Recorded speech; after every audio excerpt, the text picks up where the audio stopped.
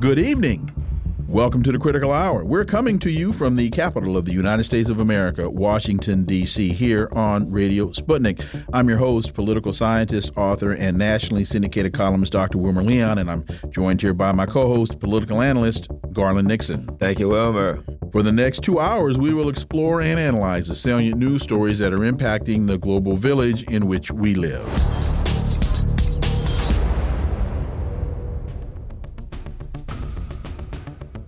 Well, we've been hearing an awful lot about progress in Ukraine. In the West, we're being told that Ukrainian forces are making progress. We're being told that Moscow is quaking in their boots. Well, for insight into this, let's turn to our first guest. He's a Sputnik News analyst, and he's joining us from Moscow, Wyatt Reed. As always, Wyatt, welcome back. Thank you, Wilmer. Thank you, Garland. It's a pleasure to be on, as always. So we know that Joe Biden's intent in terms of the sanctions regime and all these other things was intended to cripple the Russian economy, bring the economy to its knees. We know that John Bolton has been talking about regime change in Moscow. The last polling numbers I saw, I want to say that President Putin's favorability ratings was either 84 or 86%. So I don't know that John Bolton is going to be able to pull off this regime change move. But give us a sense of, you know, you're walking around the streets, you're talking to folks. What's going on in Moscow? What's the general sentiment of Russians on the street? Yeah, well, if Russians are supposed to hate President Vladimir Putin, certainly the vast majority of those I've talked about it seem to not realize that yet. People I talk to overwhelmingly express support for the ongoing special military operation, as is known here.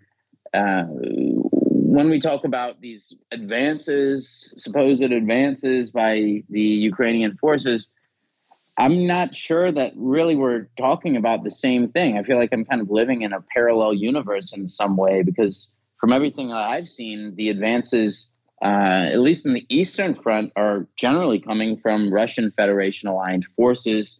They're coming in terms of the city of Artemovsk, or Bakhmut, as it's referred to in the West.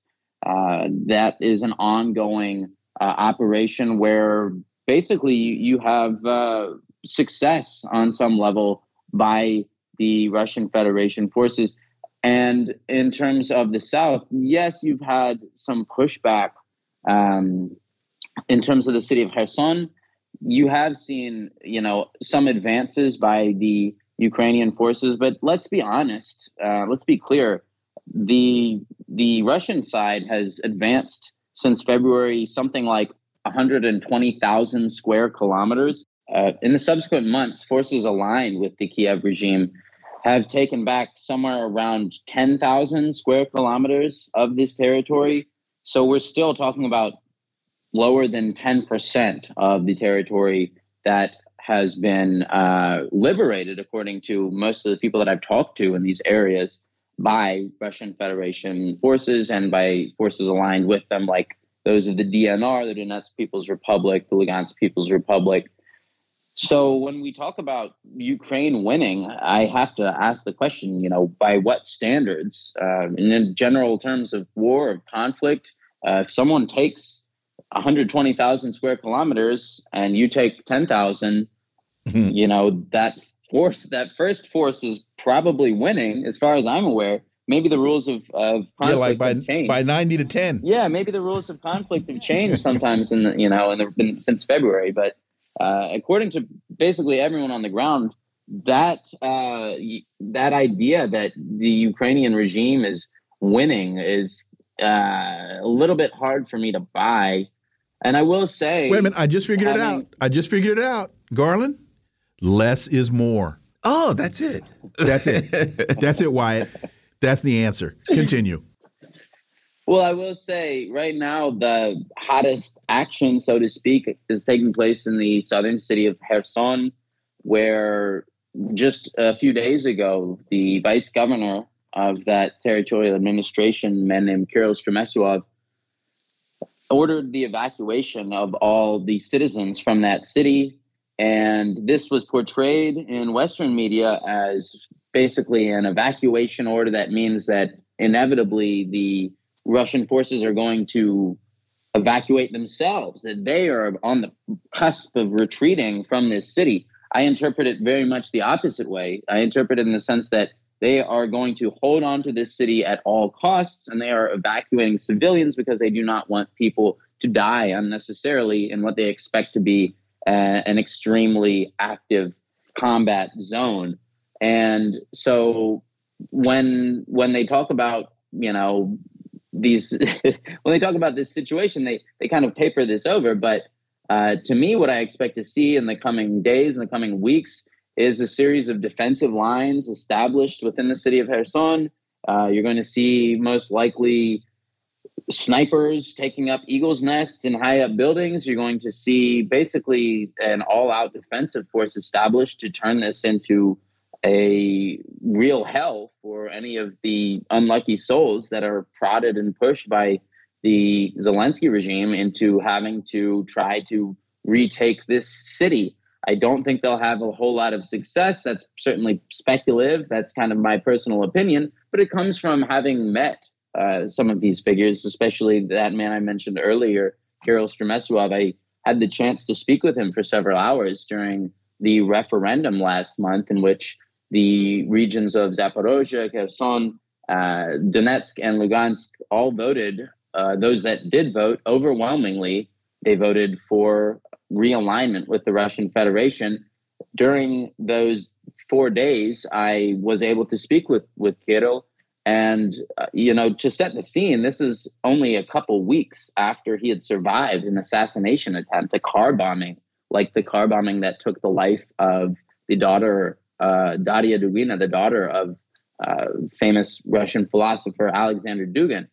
And so he had just basically escaped with his life just in the past couple days. And he was cool as a cucumber. And I made a post on social media kind of explaining the situation. I said he made Ferris Bueller look like Woody Allen. That's how relaxed this man was after having escaped with his life.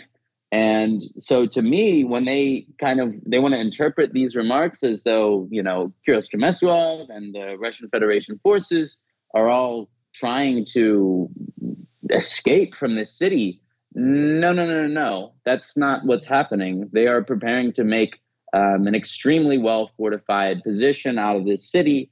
And I think really, I am more worried for the poor souls that have been forcibly conscripted by the Zelensky regime that, unfortunately, if they try to escape, there are numerous reports they could be shot by sort of blocking divisions on, the most notorious nationalist divisions have been employed, according to certain reports, to shoot any of them who tried to escape the battlefield.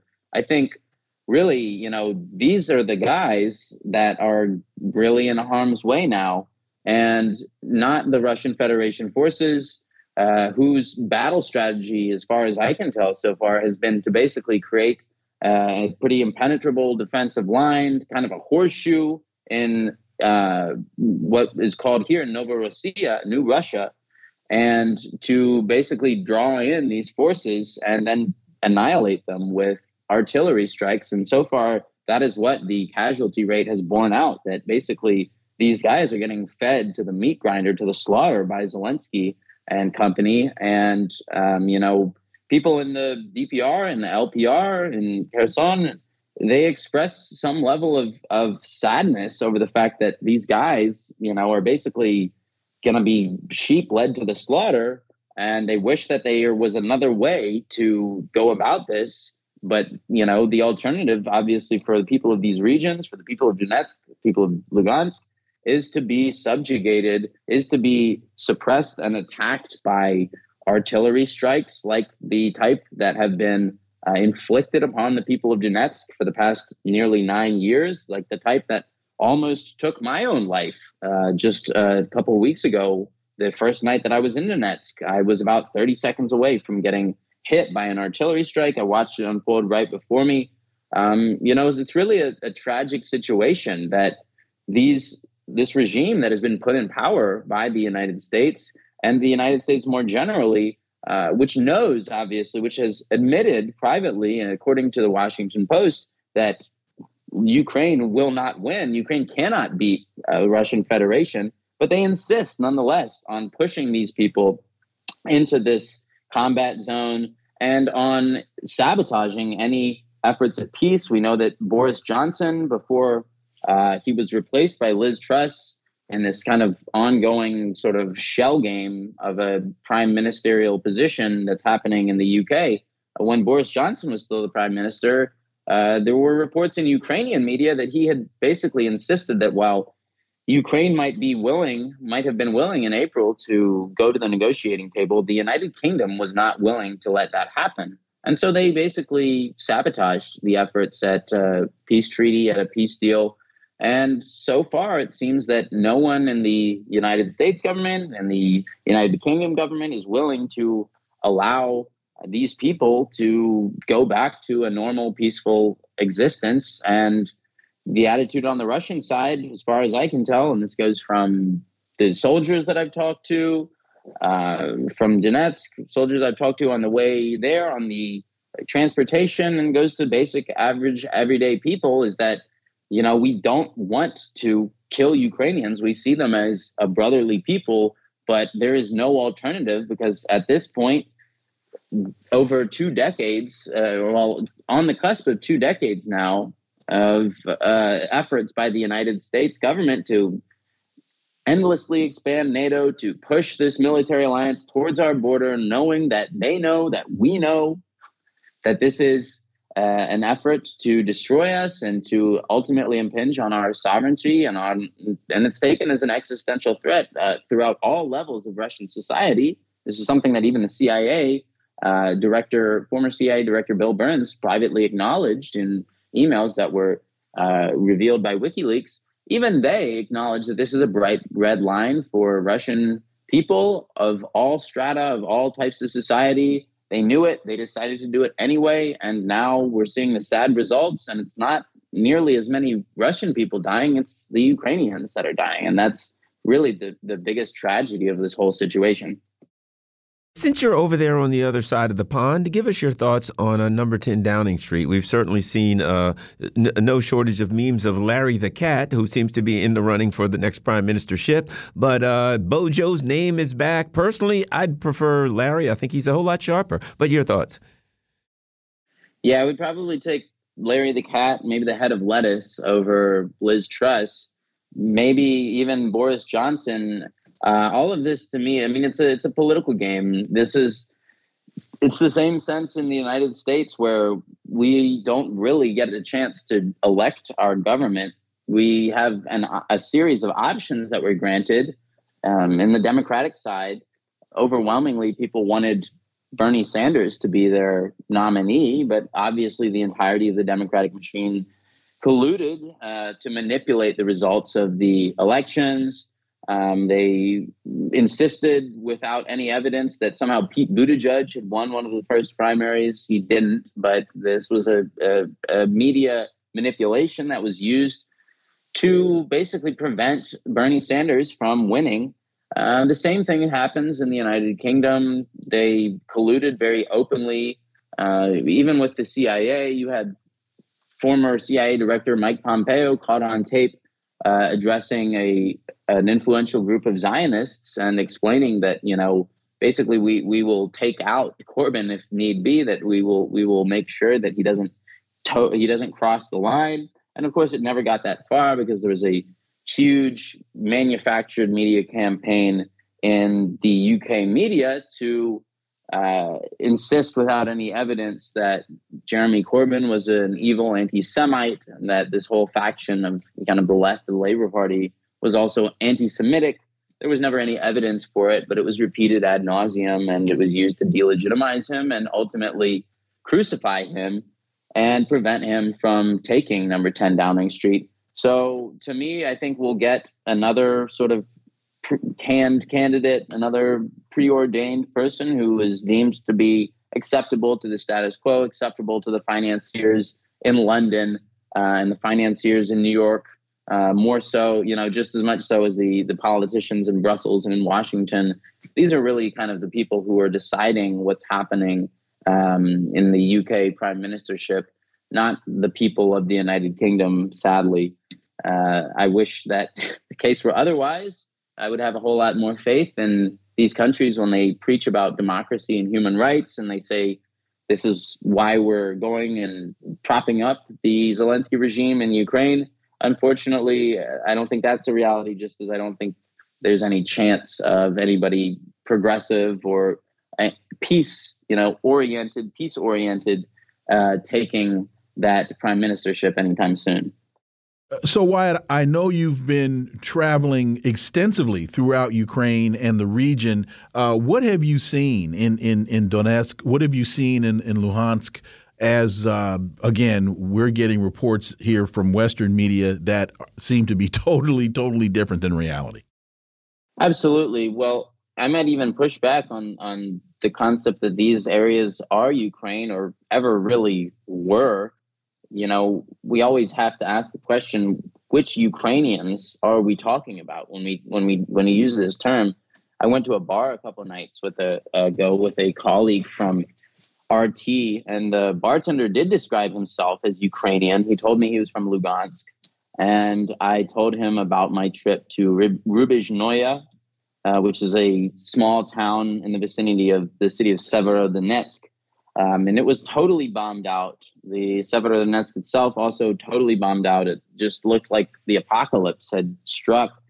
And I spoke in Rubizhnoye with the principal of a high school.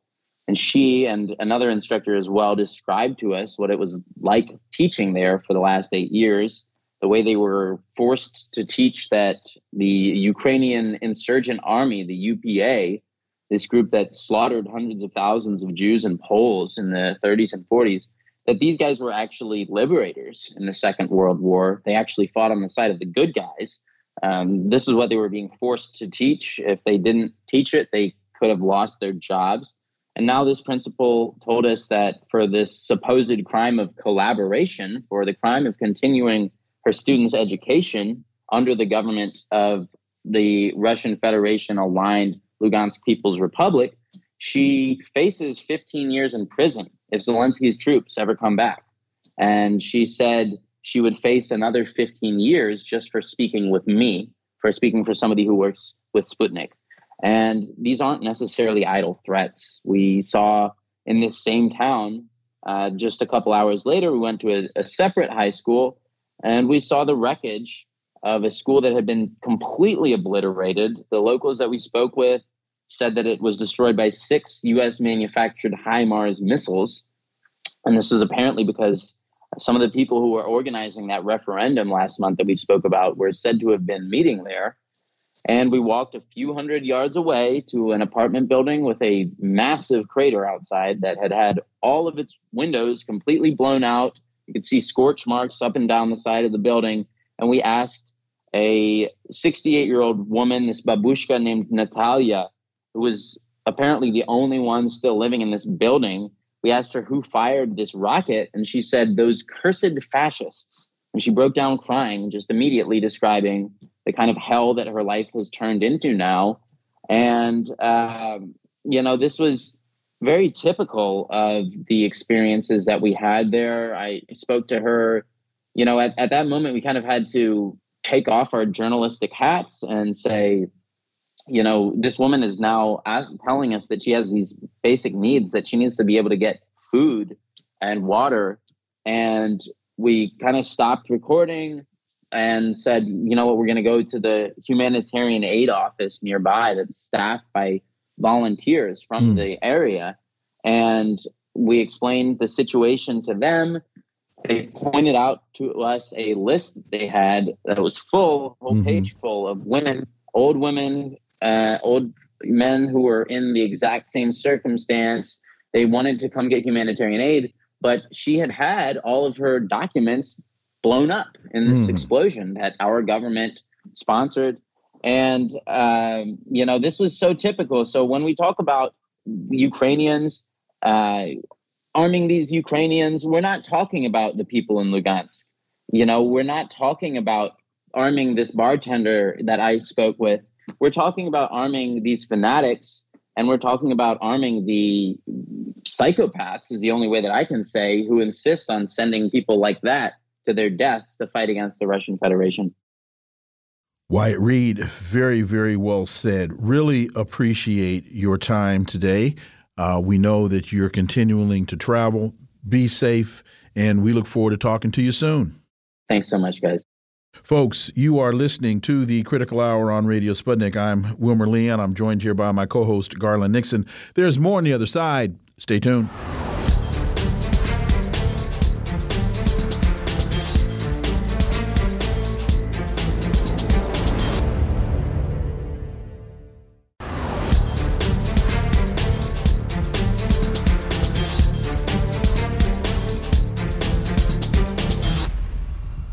We are back, and you're listening to the Critical Hour on Radio Sputnik. I'm Wilmer Leon, joined here by my co-host, Garland Nixon. Thank you, Wilmer. Biden aides tout plunging deficit as Republicans prepare for spending fights. The Biden administration said today that the federal deficit fell in half from the year before as Washington girds for new battles over taxes and spending, with interest rates rising, and Republicans are expected to take back at least one branch of Congress in the midterm elections. For insight into this, let's turn to our next guest. He holds a Ph.D. in political economy, teaches economics at St. Mary's College in California. He's the author of a number of books, including The Scourge of Neoliberalism, U.S. Economic Policy from Reagan to Trump. He is Dr. Jack Rasmus. As always, Jack, welcome back. My pleasure. So the story here is in a statement, the Treasury Department and White House Office of OMB said the annual deficit plummeted from $2.8 trillion in 2021 to roughly $1.4 trillion in 2022, a decline driven primarily by the expiration of trillions of pandemic-era emergency spending. Your thoughts, Dr. Jack Rasmus? Yeah, well, there's some truth to the fact that, they cut out all that social spending, that COVID spending, that's all over. In some cases, they cut it out early, earlier than they had to. They've cut $1 trillion at least out of that. The number for last year's, which ends September 30th, by the way, budget deficit was $1.38 trillion, which is down from the COVID year of 2021 of $2.78 trillion. So they cut $1 trillion or so off, but that's going right back up. I'll tell you why that deficit is going right back up over $2 trillion, in my opinion, because there's a general economist consensus, even mainstream economists, that we are finally entering a recession, even though we've been in a moderate one already. But we're entering a recession, and it's going to be significant here in 2023. Citibank put out a report that said there's 100% chance that there will be a recession in 2023. So when you have a recession, your tax revenues collapse. Your tax revenues collapse, your deficit goes back up significantly. At the same time, next year, they will continue spending on the war in Ukraine and also preparing for a war with China. So defense spending is going to go up while tax revenues go down. And at the same time, the interest that the Fed is going to have to pay on the debt is not near zero anymore. It's going to be 5-6%. So that number is going up. Those three elements are going to drive the U.S. deficit and therefore the debt up again next year. And with the Republicans in control of both houses of Congress, I predict, guess what's coming? Austerity. They're going to start whacking social programs even more than they have here this past year. So defense spending up, tax revenues down, interest on the debt up, attack social spending programs, and deficit goes back up. Dr. Jack, here's what I think is a very bad omen, and I'll read the sentence in a second, but I've felt all along Joe Biden, being the very conservative Democrat that he is, he's been saying, oh, we can't get anything done. We can't get anything past the Republicans. And once the Republicans get in, suddenly he's going to be able to get something done, working with the Republicans to get, quote, things done. Listen to this. This is Biden. If Republicans get their way, the deficit is going to soar. It sounds to me like Joe Biden is 100% on board with austerity. And once the Republicans get in, when they say we need to cut this, that, and this, he's going to say, oh, yeah, I'm on board with cutting the deficit. And he's going to do the Bill Clinton on us. And they're going to austerity. He's going to be on board 100% with austerity. Your thoughts? Yeah, exactly. He's going to agree with them, and he'll argue, well, I moderated the programs that the Republicans, were pushing here, which are austerity programs. That's for sure. He's going to look. It's not just Clinton. What happened with Barack Obama? Yep. Yeah. He passed $787 billion rescue plan in 2009. And then in August 2011, he agrees with the Republican Congress. It was a full Republican Congress, because he lost control of Congress in 2010. He agrees with Republicans to cut social programs by $1.5 trillion, twice of what the stimulus was. And then a year later, he agrees with the Republicans to extend the Bush tax cuts, 80% went to the wealthy, for another 5 years at a cost of $5 trillion. It's going to be a repeat here with Mr. Biden. He's going to do the same that Obama did. And that's coming. That's coming. This always happens after a crisis, they throw a few crumbs at the people. They come and take it back and then some. And that's what we're going to see next year, 2023. Austerity. You can see what the capitalist program of austerity really is in the Harbinger case, which is Britain. Same thing going to happen here in Europe, continental Europe here next year, and then in this country as well. This is what they do. They protect their asset value wealth with monetary policy while they attack social programs and give tax cuts to their rich buddies here in the wake of these crises. To your point, GOP to use debt limit to force spending cuts. This is according to House Minority Leader Kevin McCarthy. He says that if Republicans win control of the House, the GOP will use raising the debt limit as leverage to force spending cuts, which would include cuts to Medicare and Social Security and limit additional funding to Ukraine. First of all, Jack, this whole idea of raising the debt limit as leverage, that's not new. They've been playing that game for at least 10 years, it seems. Cutting Medicare and Social Security, I think even Joe Biden secretly or not so secretly has been interested in doing that. And limiting additional funding to Ukraine, that to me sounds as though they're going to just do some very superficial kinds of cuts, because I can't see McCarthy turning on Ukraine. That to me just that's foolish. Yeah, well, as far as attacking Social Security, both sides and Biden for many years have been, in agreement on raising significantly the retirement age. They're going to bump that up another year or two, and attacking SSI, in other words, disability programs, SSDI, right? That's a gone for conclusion. They're going to do that. But they're going to attack other social programs as well. And they always use the budget deficit, the debt, as the hammer to justify that.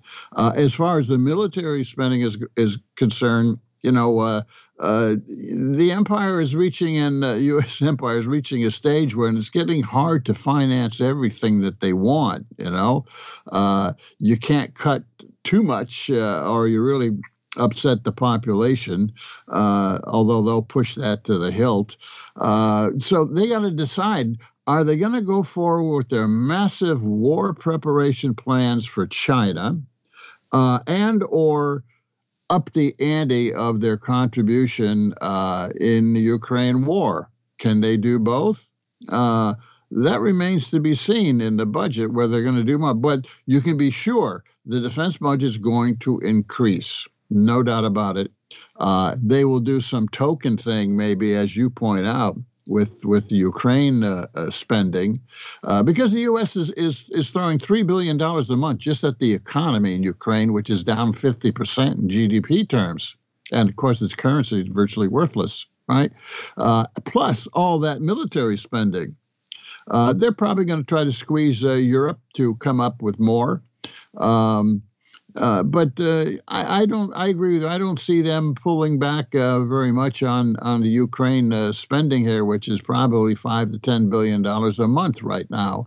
At least that. A lot will depend what McCarthy and Republicans do on what the military situation is in Ukraine when they come into office in January. If Ukraine is winning, they're not going to cut anything, and say, oh, they were behind, sabotaging Ukraine. But if Ukraine is clearly losing, which I believe they will start doing by the end early, when the Russian offensive really kicks in here. If Ukraine is losing, then you'll start hearing, we're throwing good money after bad. We threw a lot and we did all we could. But, Ukraine, Zelensky didn't do their part.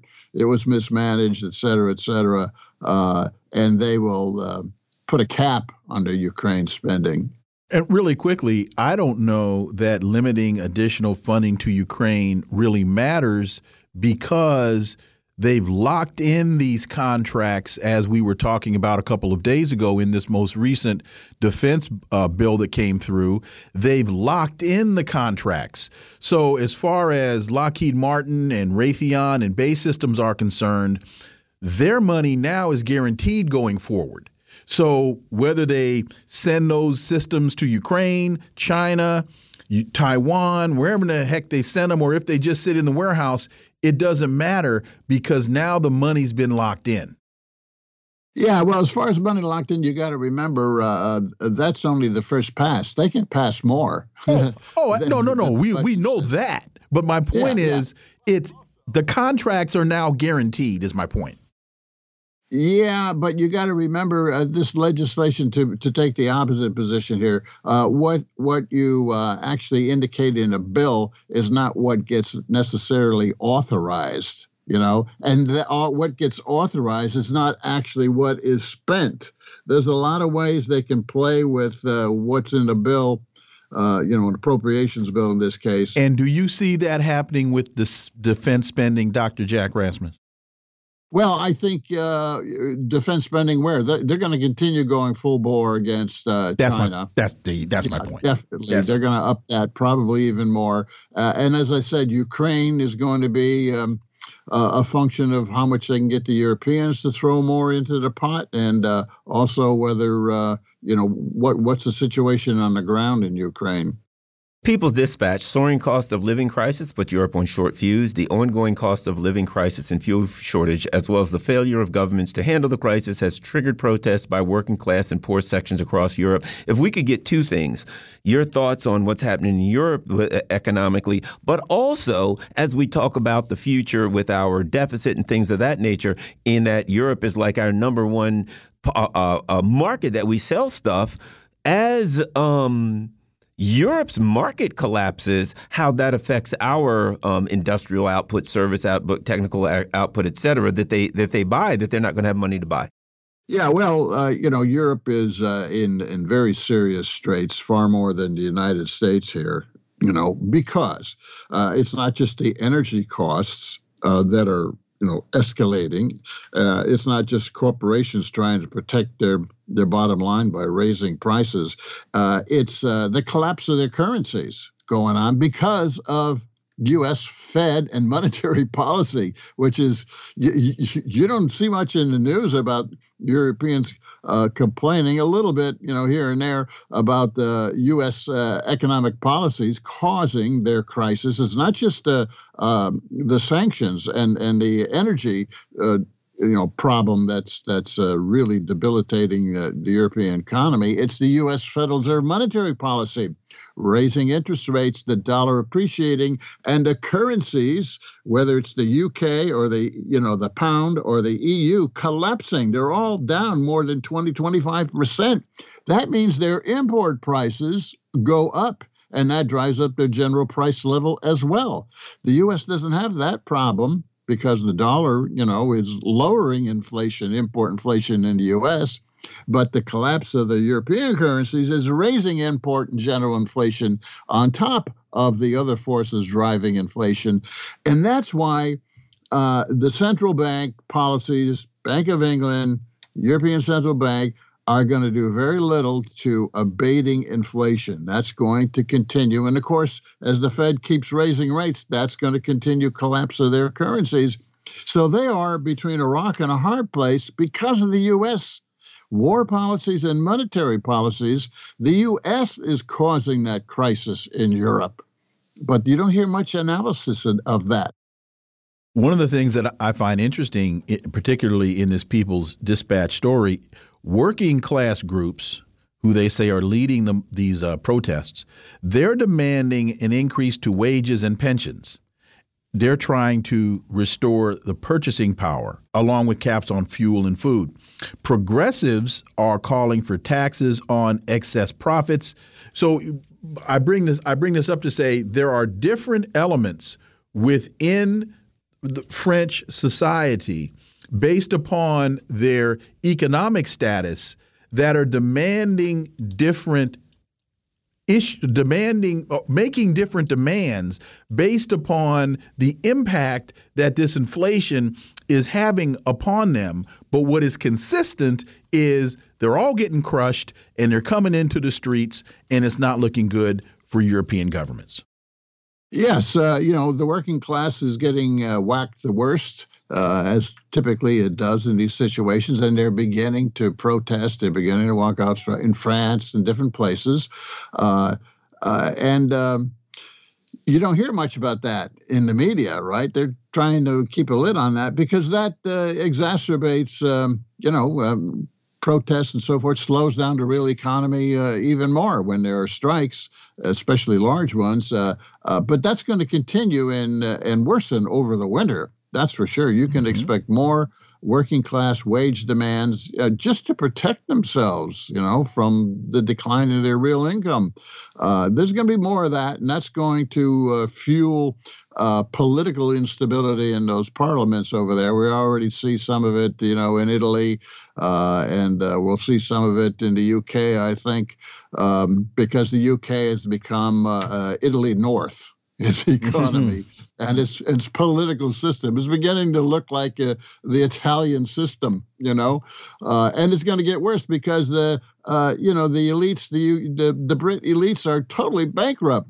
They're fighting amongst each other, and they can't even get decent candidates. I even hear they're bringing that clown Boris Johnson maybe back. That's just how desperate and decadent they become. The UK is the bad dog of Europe economy and politics. It's going to get worse. And then I got to laugh about this so-called special relationship with the U.S. Yeah, so special that the U.S. is screwing the British economy as never before with its rate hikes and its sanctions. And let me ask you this. Do you see, I've been thinking this, do you see a collapse of the pound and or euro and possibly hyperinflation at the rate they're going? To me, it seems almost inevitable, but do you see that coming? We got about a minute and a half. No, I don't see that coming immediately. What I see coming is, the bond vigilantes and the finance capitalists have won in Britain. They've thrown Truss out. They're going to put their person in. Whoever he is going to be vetted. Maybe Ben Wallace, I think. They're going to put their person in. The Bank of England's going to raise rates no matter how deep the recession goes in the UK, in Britain. They're going to protect their asset values of the rich and the capitalists at the expense of the working class, and the real economy has already begun to contract sharply in Britain. They're just going to squeeze the hell out of the rest of the populace to protect the assets of their rich. And that can go on for some time, I think. So I don't see anything imminent. Raising the interest rates will protect their asset values here and slow the decline of the pound currency. But they're fighting against the U.S. Fed. The more the Fed continues to rise, the more the Bank of England is going to have to continue to raise rates, and the deeper the recession is going to get in Britain. That's going to go on most of next year. Dr. Jack Rasmus, as always, thank you so much for your time. Folks, go to jackrasmus.com. Go to jackrasmus.com. You mess around and learn a whole lot of stuff at drjackrasmus.com. Thanks, Jack. Enjoy the weekend. My pleasure. Folks, you're listening to The Critical Hour on Radio Sputnik. I'm Wilmer Leon. I'm joined here by my co-host, Garland Nixon. There's more on the other side. Stay tuned.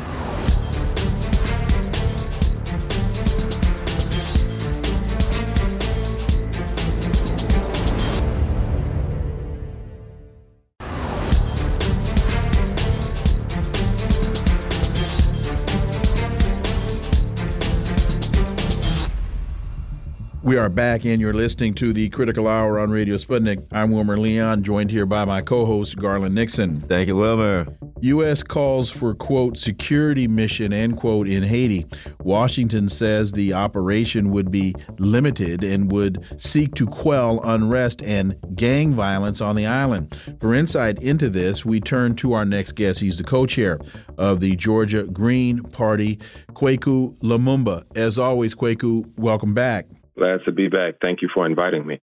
So the U.S. has proposed a security assistance mission in Haiti, calling on foreign partners to contribute personnel and equipment to help end violent anti-government protests, which have blocked off some of the country's main ports and caused major shortages in key goods. UN envoy Linda Thomas-Greenfield floated the idea to the body's Security Council this past Monday, citing a dire humanitarian crisis currently raging in Haiti and a deteriorating security situation. Though she said the project would not directly involve UN peacekeepers, she voiced hopes that member states would provide the necessary resources for the mission. Kweku, a couple of things. The U.S. is calling on this mission to help end anti-government protests. Well, it's the U.S.-backed government that they're protesting. So I don't know the United States sending armed troops to quell it is going to quell it. I think it'll only exacerbate the situation. She's talking about a humanitarian crisis that the United States has really been the one to foment, and not directly involving UN peacekeepers. Well, then why are you at the UN doing this unless you're going to the UN as a way of circumventing the UN? Kweku Lamumba. You know, this is a really critical time, and I'm glad that we're having this discussion, because what many people in this environment here don't really get to see is that there is another movement, and it's a movement that preceded the gang issue, but it is a movement that is steeped in civil disobedience and largely nonviolence. The people who are involved in this movement in IET are choosing not to arm themselves with weapons to attack the government and to attack officials. And when they face off with police in these protests, they're facing police who are armed and is shooting tear gas, shooting live ammunition at them.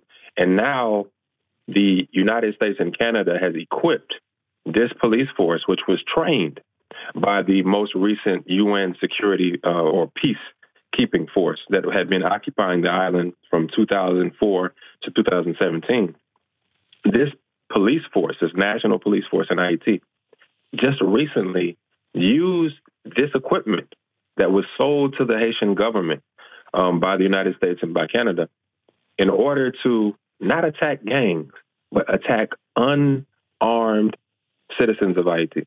I was on the phone with a brother this week who was telling me the accounts of how many people had been shot and how terrible this camouflage tank or bulletproof equipment that these police now have been for them, because they're exercising their rights as citizens to civil disobedience, and they're doing so unarmed, but now they're being shot down and they have no recourse to protect themselves or even defend themselves against the police now, because the police are armed to the teeth and they're not fighting the gangs.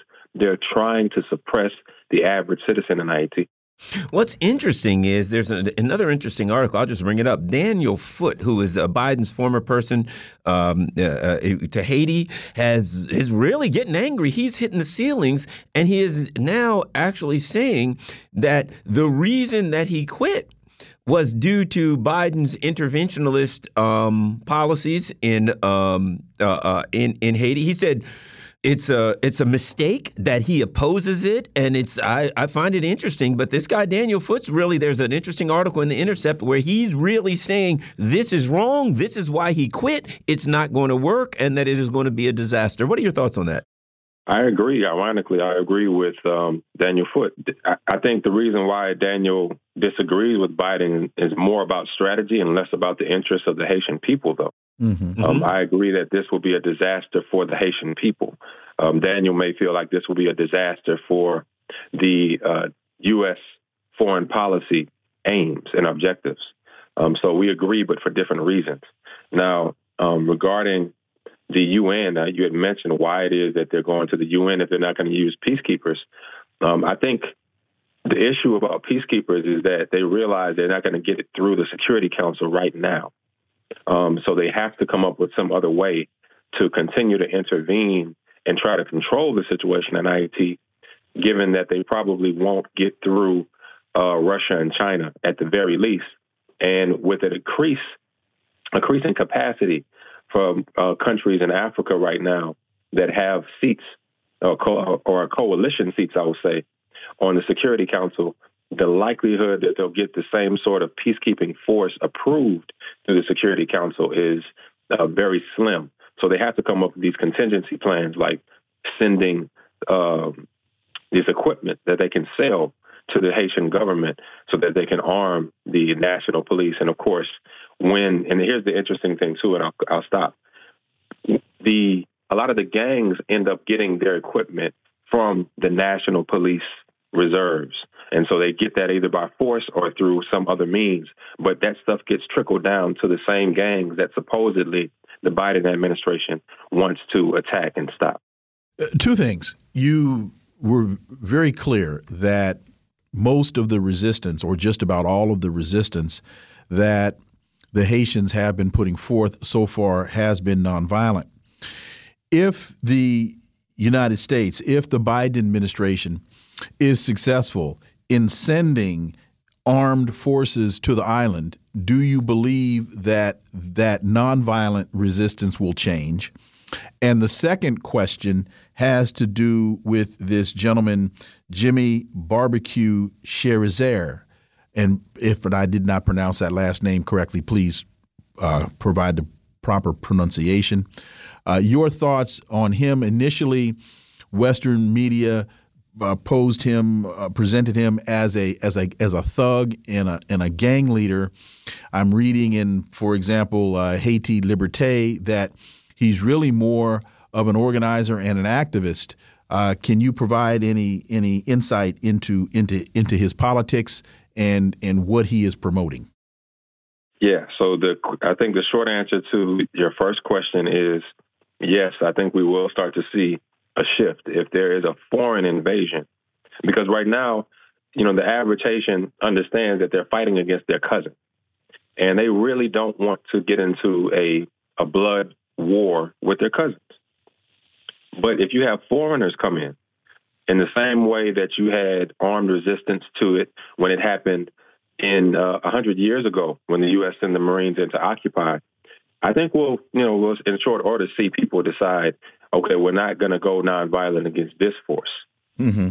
So in regard to your second question, though, the nuances of Jimmy Barbecue Cherizier is it follows a pattern.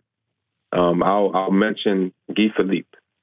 Guy Philippe is currently incarcerated in the United States. Mm-hmm. He was taken by the DEA just before he was going to be sworn into office because he had won an election to represent a district in Haiti, and he was going to have diplomatic immunity at that point. The reason why the DEA came in and took him before he could get diplomatic immunity is because they were his handlers. The CIA was his handler. Mm-hmm. And this is the same individual who led a supposed coup, or did lead a coup, against the president, Aristide, Jean-Bertrand Aristide, in 2004. He was a former police officer. He was trained outside of IIT by the CIA. He spoke fluent English, and the average Haitian didn't know this until afterward. And then he fashioned himself as a revolutionary or an activist, an organizer for the people against a government that he felt like didn't represent. And then we see all of the things that have happened since then, and then they decide to go ahead and take him up. Jimmy is a former police officer. Jimmy is someone who is in a gang that is backed by one of the billionaire families in Haiti and funded by them, the Mevs family.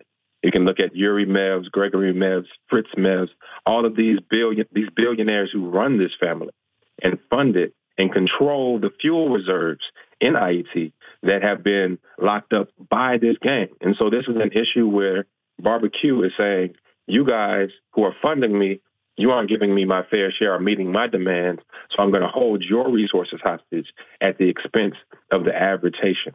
And so he is not a revolutionary. He is not an activist on behalf of the people. He's playing his role.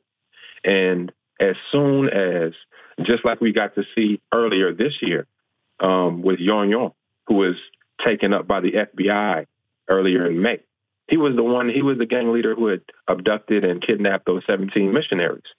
He's also incarcerated in the United States. So as soon as the United States decides that this actor is no longer to their benefit, they'll swoop in with the FBI, the DEA, or the CIA, take him up and hold him in custody in the United States. So he's not on the side of the average people, even if they don't realize it yet.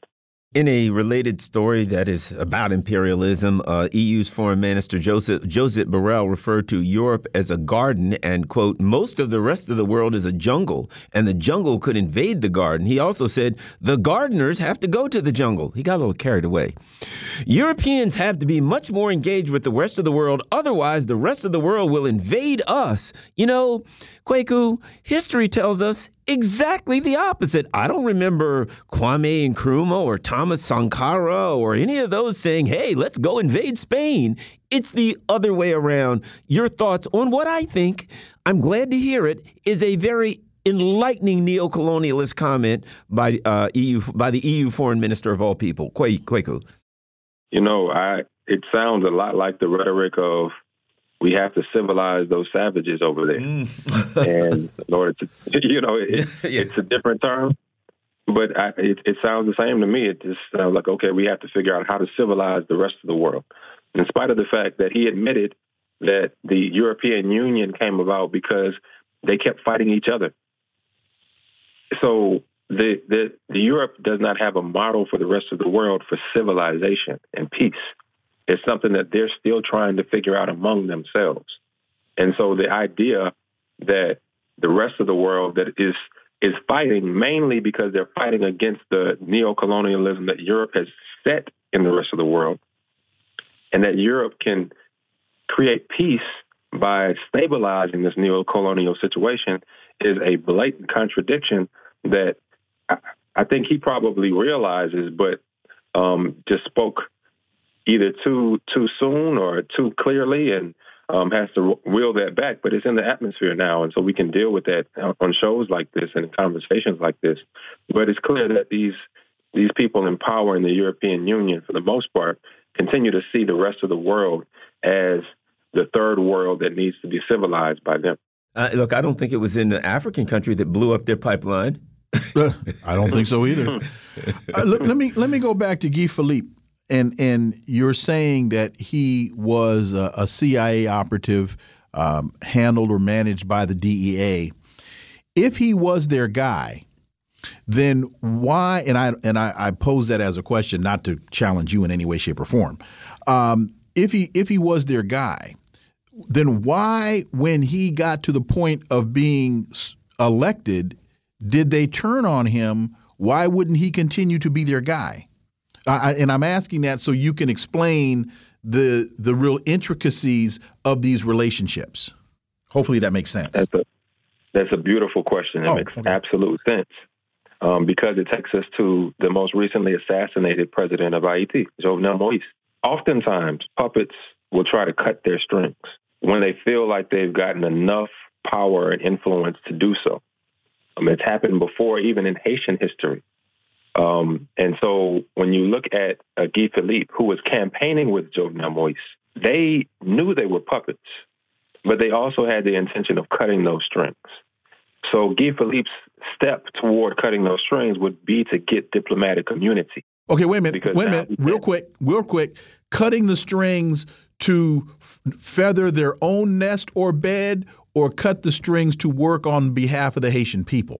Great follow-up question. So either or. In the case of Guy Philippe, he hadn't showed any interest in supporting the Haitian people, feathering his own bed. Okay. Now, that doesn't mean people can't change, but there was no indication that he was changing trajectory to benefit the masses. Okay. With Jovenel Moïse, there were some things that could be beneficial that he was working on that would have benefited the country. But by and large, he was too green for us to make an assessment if he would have changed somewhere down the line. But he was bucking up against his handlers at the time. He was not following their script. Maybe he was following his own to his own benefit and ultimately to his own detriment. But it's something that the United States recognized with Guy Philippe and also has recognized with Jovenel Moïse that these puppets could go rogue. And if they go rogue, there's got to be a contingency plan. In the case of Guy Philippe, it was, we got you on drug charges because you were trafficking drugs when you were on the police force up in the north. And we've got you on that. We can get you anytime. And they did. They also had Jovenel Moïse on that. Unfortunately, his sentence was a lot harsher. He got the death sentence for that. So, that's the consequence of doing these deals as a puppet. They always have something to catch you with if you decide you want to cut your strings. And rarely does somebody cut their strings and actually get to live a long and productive life afterwards. We have just 60 seconds. That sounds a lot like Manuel Noriega. Yes. Wow. Well, you said that in 2 seconds. Yeah. So well, and let me say this: with Moïse, Jovenel Moïse, I think that part of that was they wanted to make an example out of him for anybody who sat in that seat in the future, to let him know. 30 seconds. Absolutely. That sends a loud message, especially because no one has faced justice for his assassination. And so it's going to linger there, and they're going to hang this out there. So, okay, whoever the next person is, whether it's Ariel Henry or anyone after him, you are a puppet of our state. Make sure you don't get out of line, or this could happen to you and yours. Kweku Lamumba, as always, thank you so much for your time. Really appreciate that analysis, and that was some serious analysis. We look forward to having you back. Look forward to it as well. Thank you. Folks, you're listening to the Critical Hour here on Radio Sputnik. I'm Wilmer Leon, joined here by my co-host, Garland Nixon. There's another hour on the other side. Stay tuned.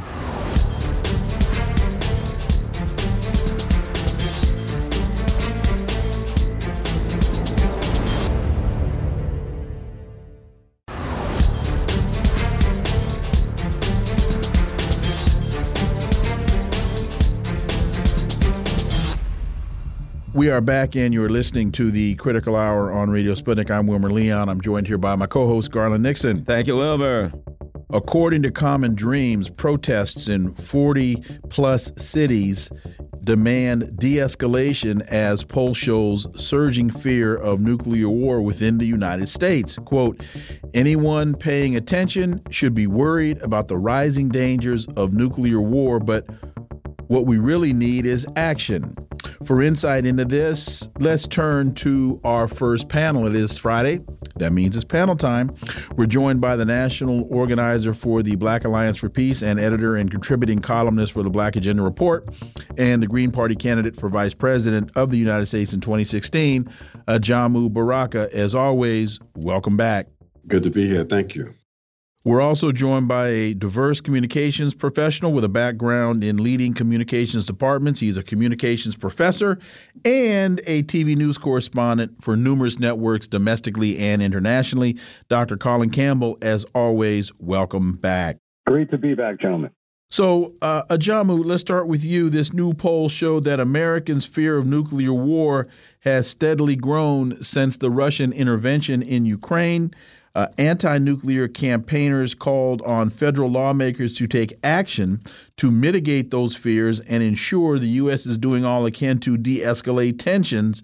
But it seems as though the United States is the one that's fanning the flames, that is, with all this jingoistic, saber-rattling nuclear dialogue, Ajamu Baraka.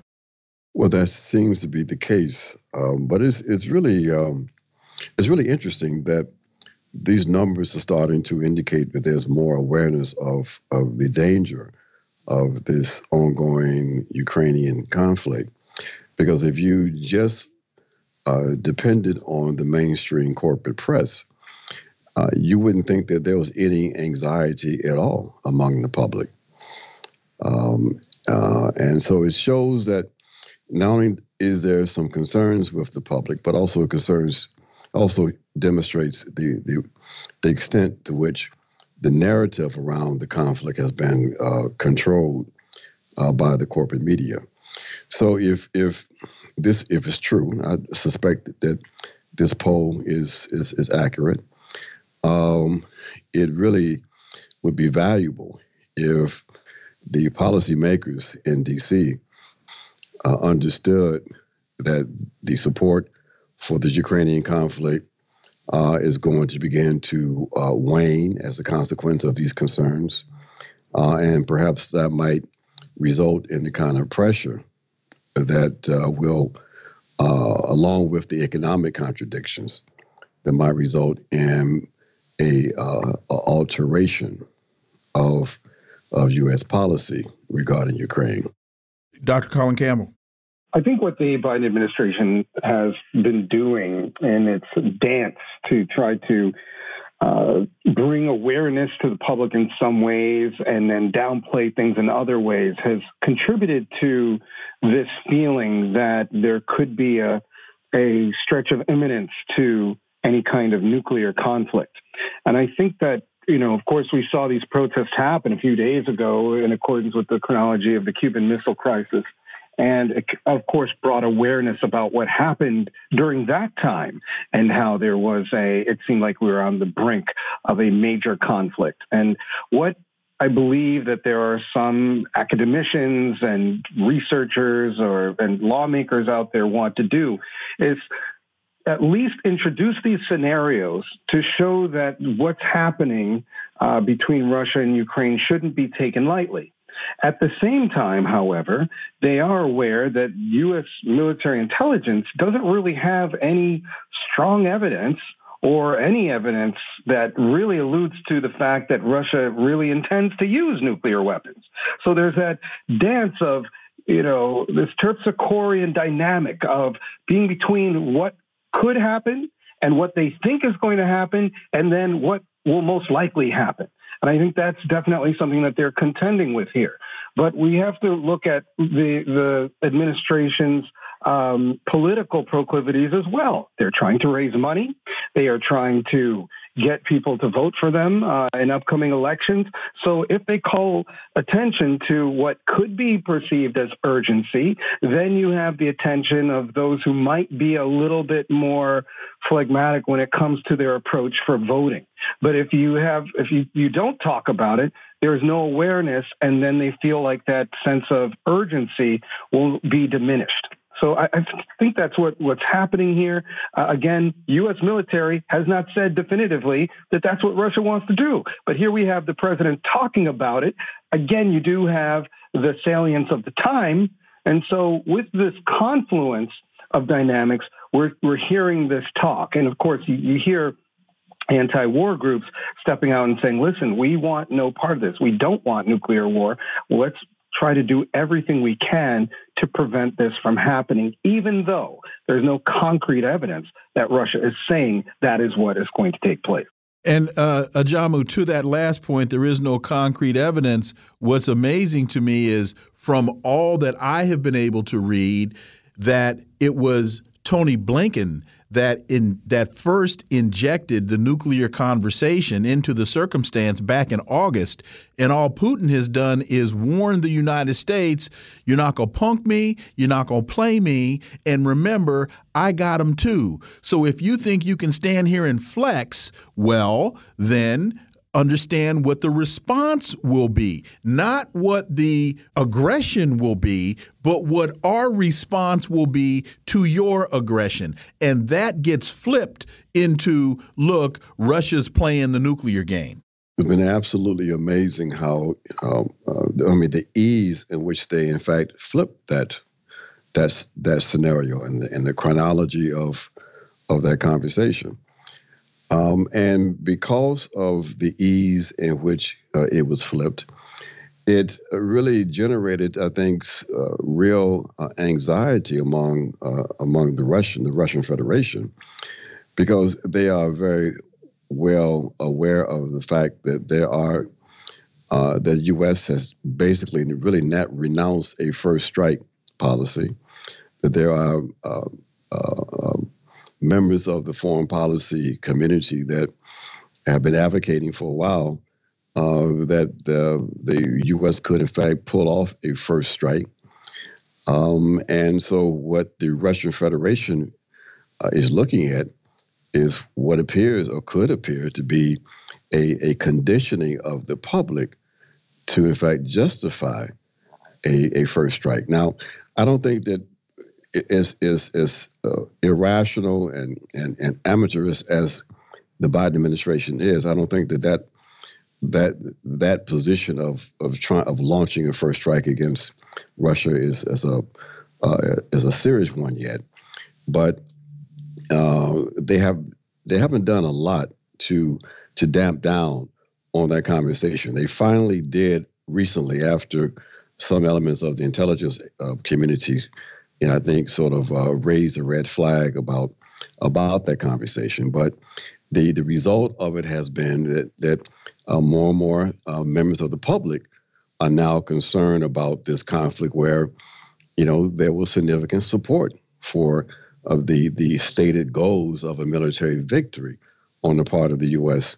and NATO forces. So, by playing with this issue, they have, in fact, in another example of incompetence, generated opposition to their policies that will and is already started to show the effect where they are in a less powerful position in terms of trying to maintain the line on the continued support for Zelensky and the war in Ukraine. Dr. Campbell, I'd like to another comment. Something I'd like to comment on, and that is, we're having a discussion about anti-war people coming out, opposing this, pushing back. But here's the thing, and we hear this question: what has happened to the anti-war movement in the United States during the pre-Iraq War? I was here in D.C. There were hundreds of thousands. There's been a strong, robust anti-war movement, and to keep particularly this country, healthy, we need an anti-war community to continue to push back against the neocons, and that seems to evaporate. Your thoughts on the anti-war movement, the state of the anti-war movement in the United States, or the lack thereof, Dr. Campbell? Well, you have to look at what's been happening in the past few years. We had a former president who really was on an America First policy, right? He did not try to ramp up war. In fact, he spoke openly about not wanting to do that and committing more U.S. troops to contribute to U.S. imperialism around the world. At the same time, we saw during the winding down of our occupation in Afghanistan come to a close. Although, yeah, it was definitely not a pretty one on how it went down and how it concluded.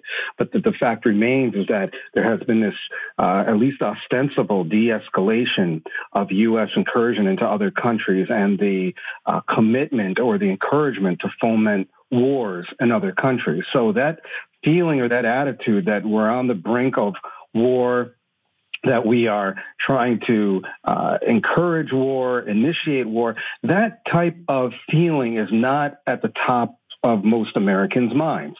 What they do know is that Russia and Ukraine are involved in a conflict and a war. We are helping out Ukraine, but because that has been pretty specific to those two countries, and that it really has not affected NATO allies that much, and there hasn't been a discussion of it affecting NATO allies, the prognostication of war happening in the U.S. And for us to increase our involvement in war is not going to happen anytime soon.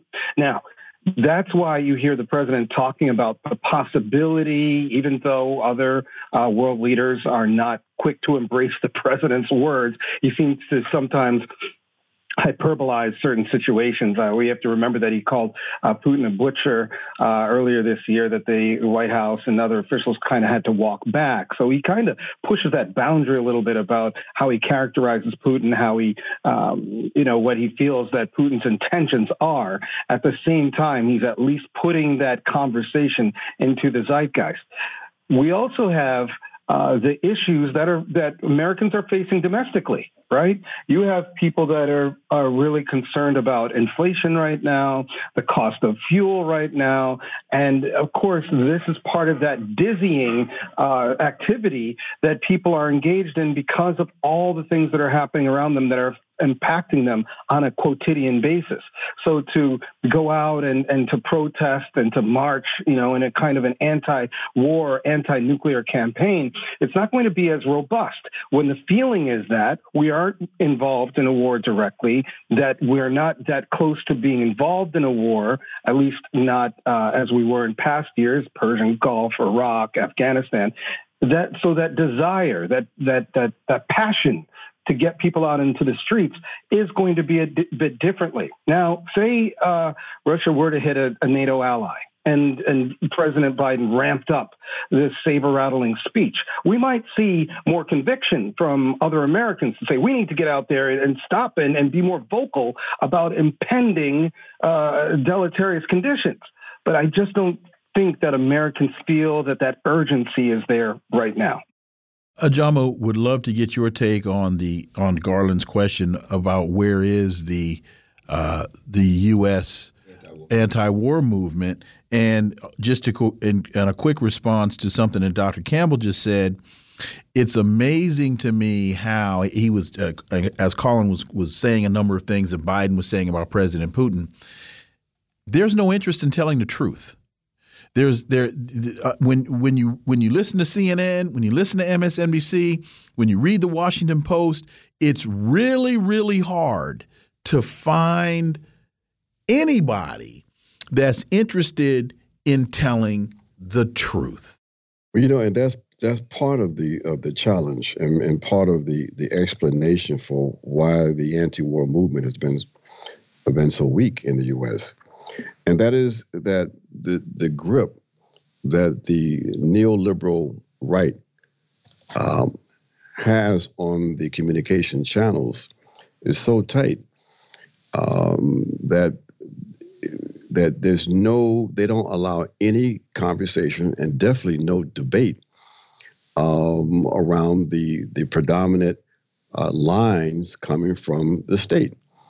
There's no separation between state propaganda and the disseminators of state propaganda, which are the private corporations, big tech, and the 5 or 6 corporations that control most of the news and information in this country. Therefore, the kind of anxiety, the kinds of questions that people have regarding Ukraine never reached the surface. I think that people, there are more people than we I think tend to acknowledge or understand that I have been quite concerned about this conflict, especially when it became clear that the cost of the conflict had been shifted to the backs of the U.S. workers. The inflation and the rise in fuel prices and food. While the energy companies and the military-industrial complex were making record profits, there was real concerns, but you wouldn't know that by just consuming the corporate media. So, that's been one of the difficulties in terms of the anti-war movement, because the anti-war movement exists in the U.S., but when we have our activities, who knows about it? This week, for example, is a national week of action organized by the largest anti-war coalition in the country, the United National Anti-War Coalition. The Black Alliance for Peace is a part of that, with activities in like 70 different cities. Who knows about it? Will it be covered? Of course not. But you're going to have a demo in Moscow with several hundred people, and it gets not globally, but it gets disseminated across the Western world. So we are in this intense propaganda war that we are at a very distinct disadvantage of. So it's not like the anti-war movement doesn't exist. We are severely constrained by the new realities, this tightening of and the increased power of the neoliberal fascists that control the U.S. state. Common Dreams reports imminent danger, millions set to lose Medicaid food benefits once public health emergency ends. In less than 3 months, millions of people across the U.S. could be kicked off Medicaid and see their food benefits slashed if the Biden administration declines to further extend the federal public health emergency. We'll start with you. Your thoughts on this, Dr. Campbell? Yeah, this is a very dire situation that a lot of Americans are facing, obviously. We're moving into the colder months, and there are a lot of people who have already expressed their concerns, and a lot of Americans who are already very worried about the condition that they'll be in once winter sets in. We've seen rises in homelessness in various cities across the country. We've seen the augmentation of tent cities.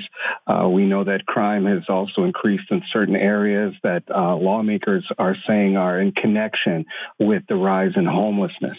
And I believe that as the weeks go by and the end of the year draws near, you will find that the nervousness and anxiety will increase as there will be questions as to whether people will get the basic services and have access to the resources that they need as the costs of virtually everything has continued to rise.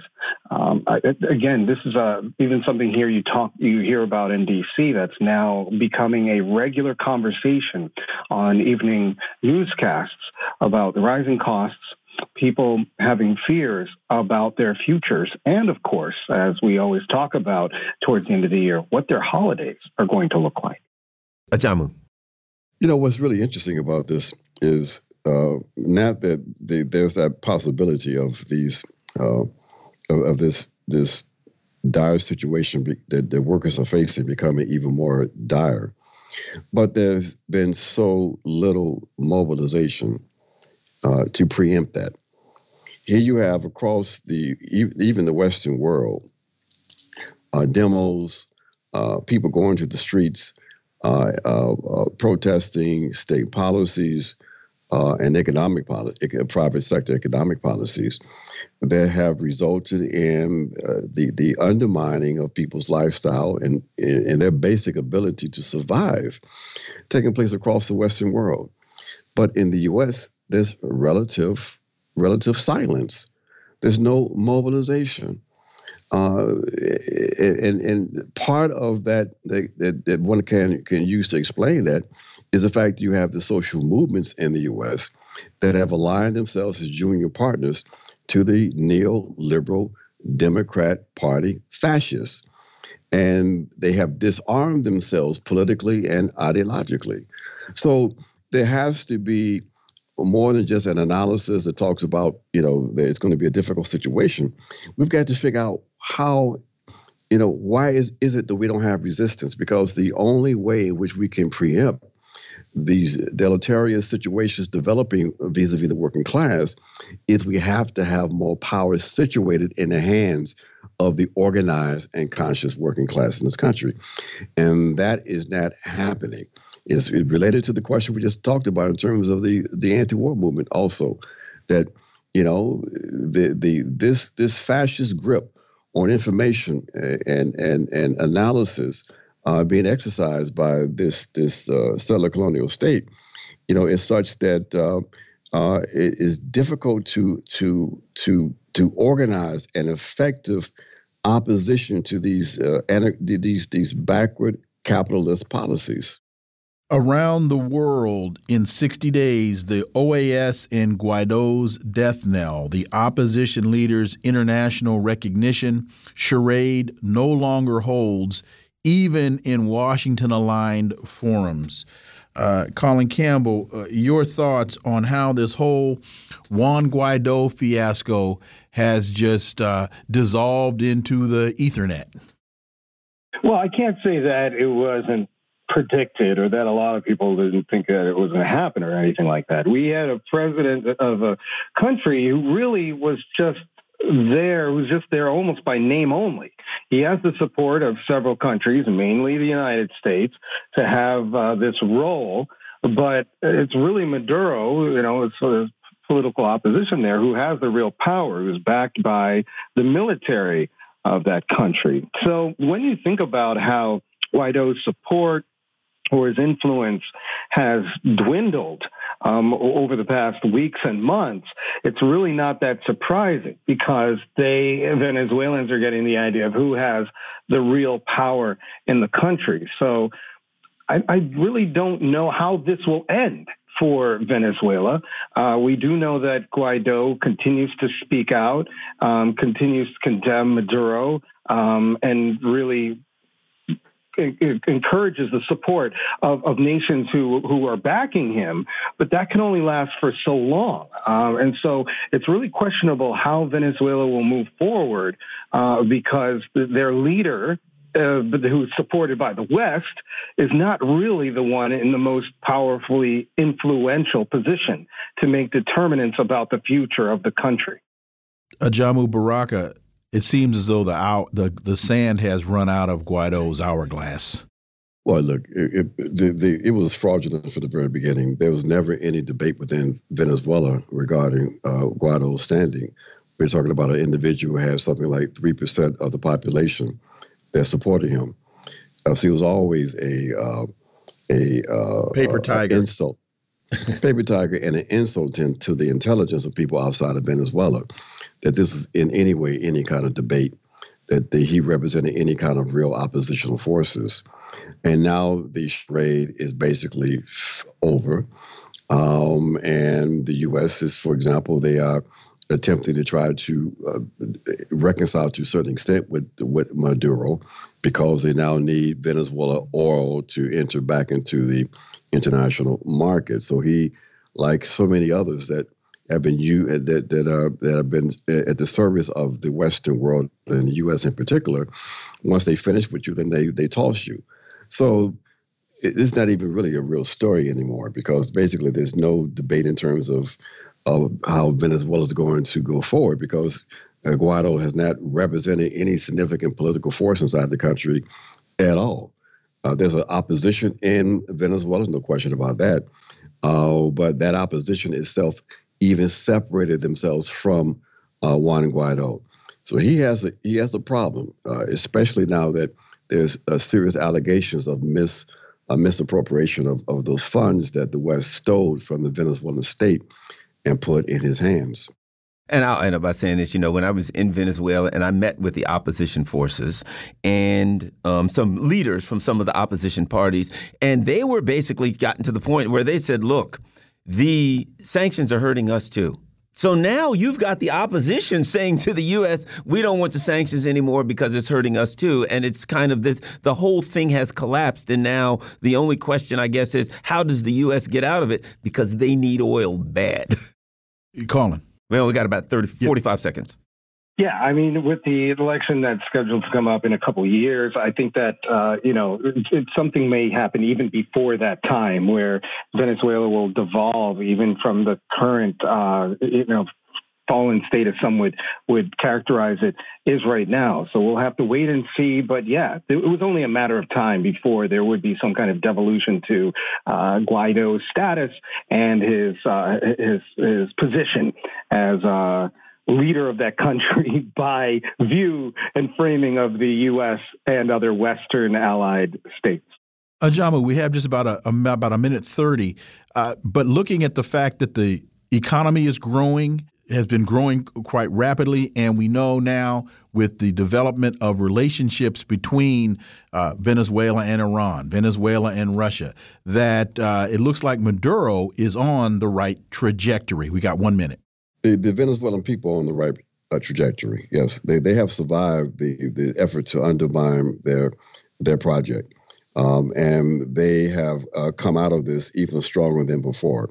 Their institutions, the will of the people, and so they are going to prevail, and they're going to be strengthened. And through that process, the entire region will be much stronger as a consequence. Gentlemen, thank you both so much. Ajamu Baraka, Dr. Colin Campbell, enjoy your weekends. Really appreciate that analysis. We look forward to having you back. Thank you. Look forward to returning. Folks, you're listening to the Critical Hour on Radio Sputnik. I'm Wilmer Leon, joined here by my co-host, Garland Nixon. There's more on the other side. Stay tuned.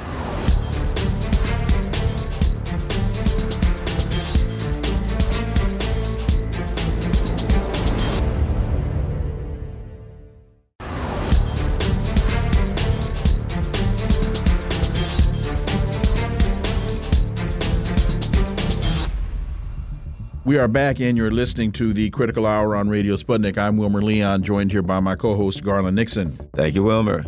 The Saker has a piece entitled Nord Stream, Currencies and Credibility Go Bust for EU Liberalism.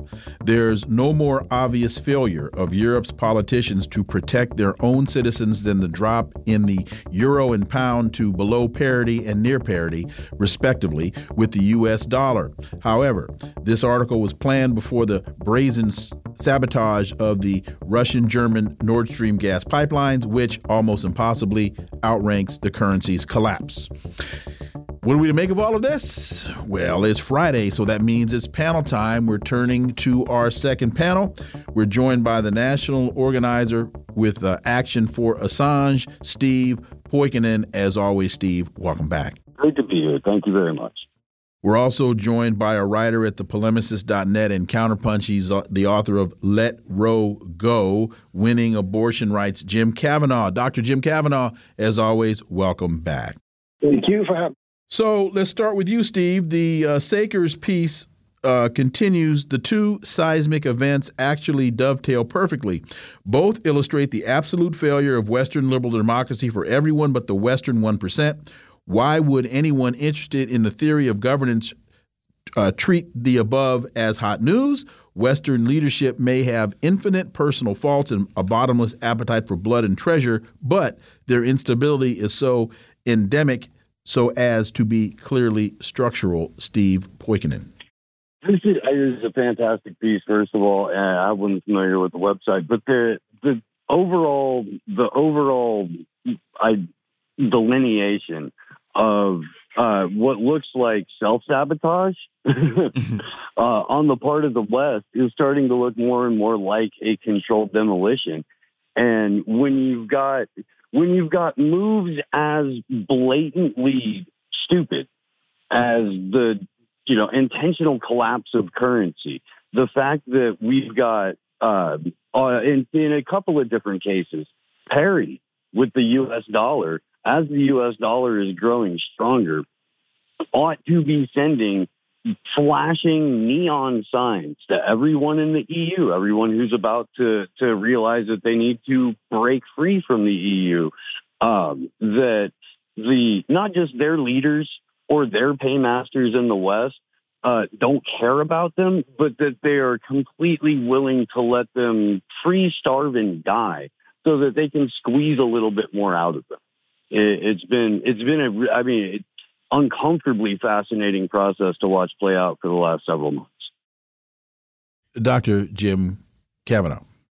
Yeah, well, let's credit Ramin Mazaheri, who wrote this, for the sake of blog, who's an Iranian commentator, I believe. And, he goes beyond this issue of currency collapse and, to make the point that the so-called leaders of nations in Europe, represent not the nations, but the 1%, the elites, and that the reason they do these things that go against the interests of their own population is because it's an alliance of elites led by the United States, whose job is not just to maintain the supremacy of the United States as a nation, but to maintain elite ruling class capitalist rule in every country and to be the backstop of that. And that's why they do things that, are in contradiction with the needs of their own population. And it's a very smart article that he wrote, and it's very interesting, and I recommend it.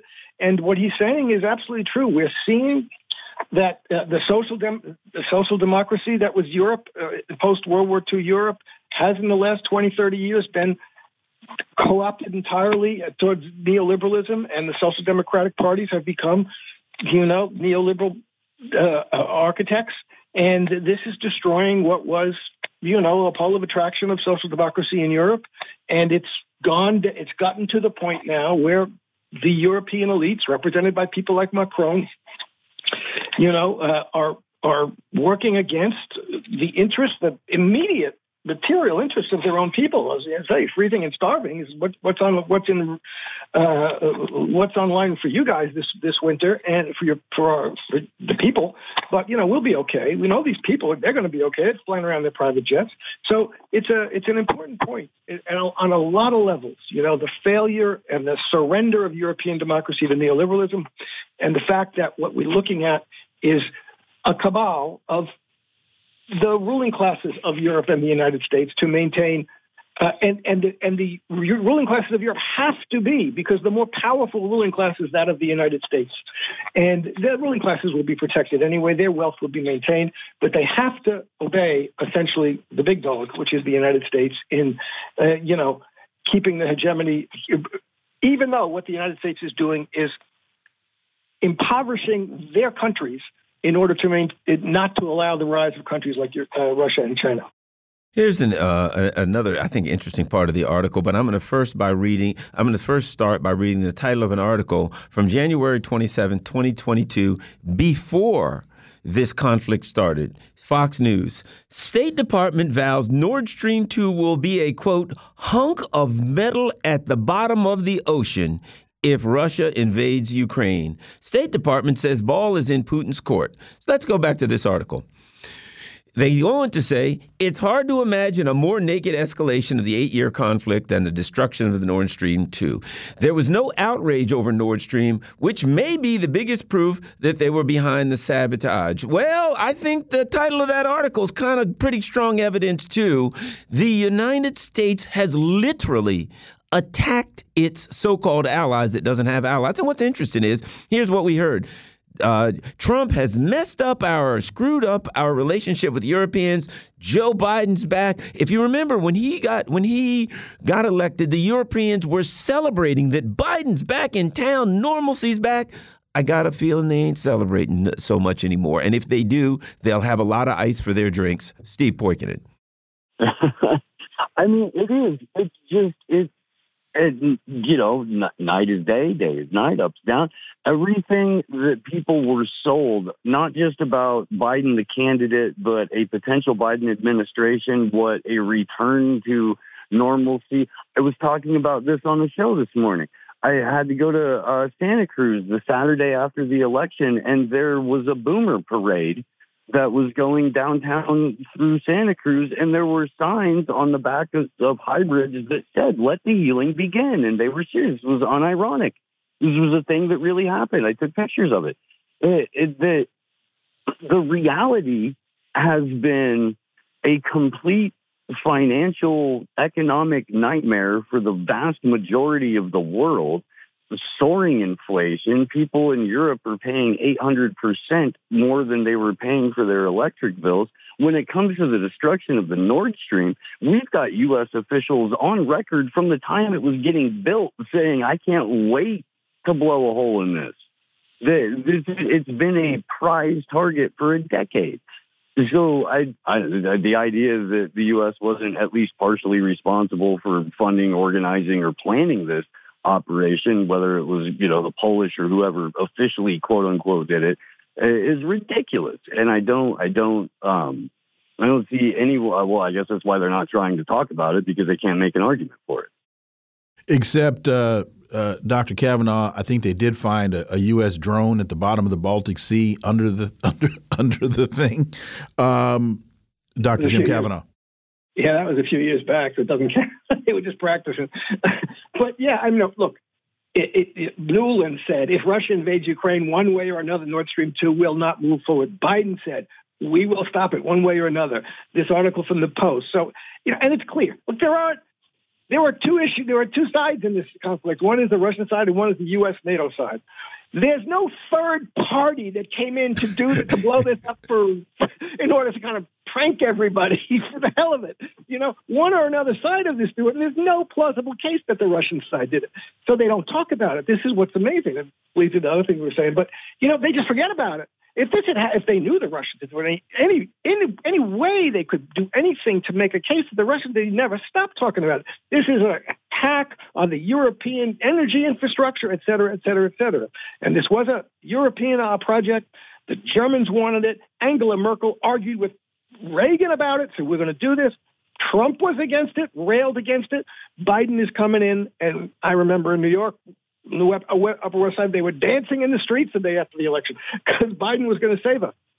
Biden is essentially maintaining the same consistent ruling class foreign policy that Trump did. Trump, who armed Ukraine and put more sanctions on Russia than anybody, and so this is part of a strategy and to control and isolate and, at the end of the day, dismember Russia that's been in place for at least 20 years.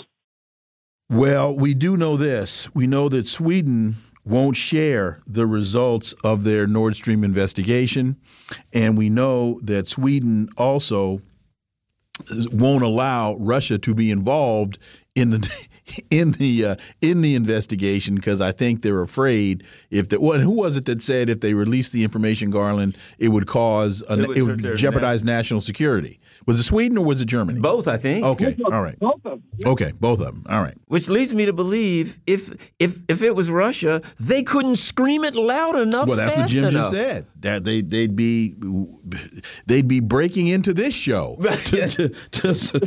to broadcast that news.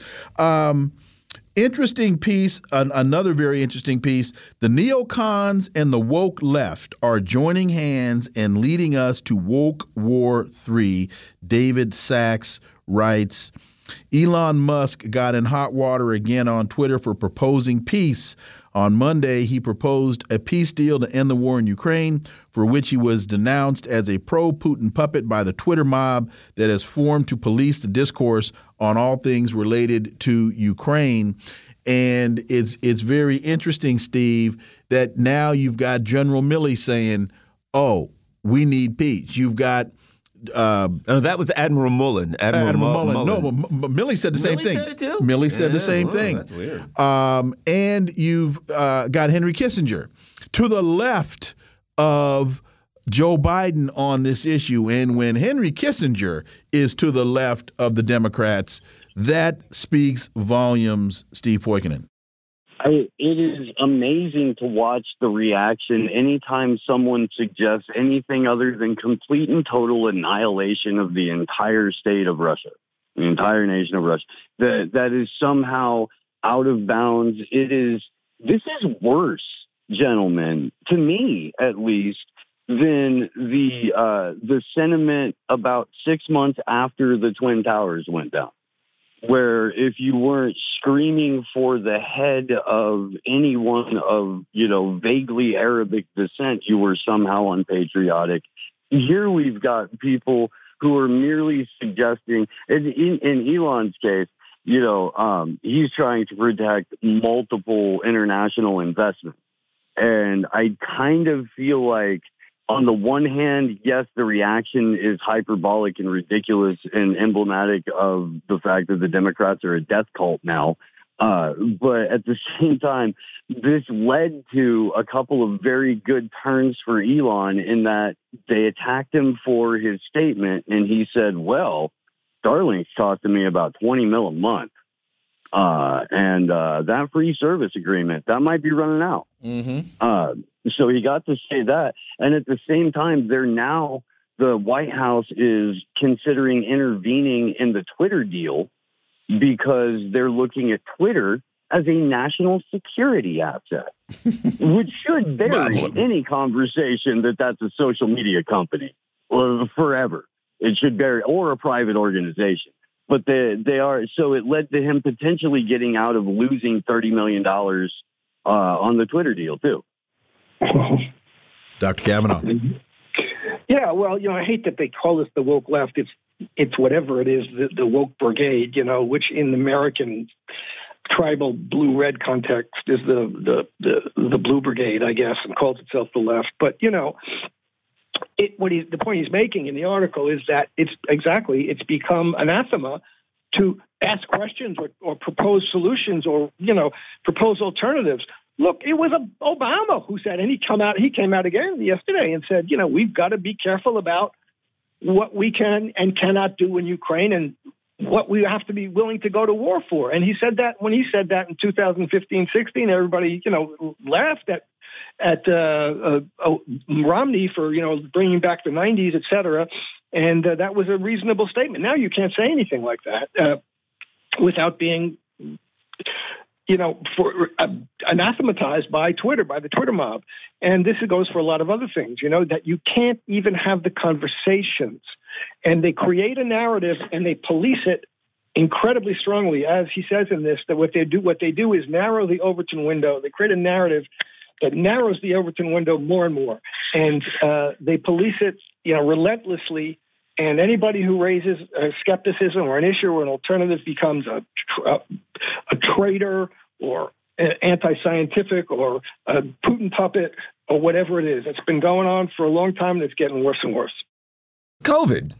What's going on now is there seems to be some serious moves to try to work on the origin of COVID in the context that, let me just read this, Professor Jeffrey Sachs, he was the chair of the Lancet's COVID-19 commission, and he says he's pretty convinced that COVID-19 came out of U.S. lab biotechnology and warns, and here's the big thing, that there is dangerous virus research taking place without public oversight. The reason we need to know where it came from is so we don't get part two, which seems to be lurking in a Boston University laboratory even as we speak. But let me throw this at you. I've been watching a lot of Dr. Jeffrey Sachs interviews lately, and one of the things that he said is his research tells him that it appears that this thing some way, shape, or form escaped from a virus in August or September of 2020. Okay, here's an article from September 2019, excuse me. Here's an article from September of 2019. Trump signs executive order to improve flu vaccines. President Donald Trump issued an executive order directing the HHS to overhaul seasonal flu vaccines.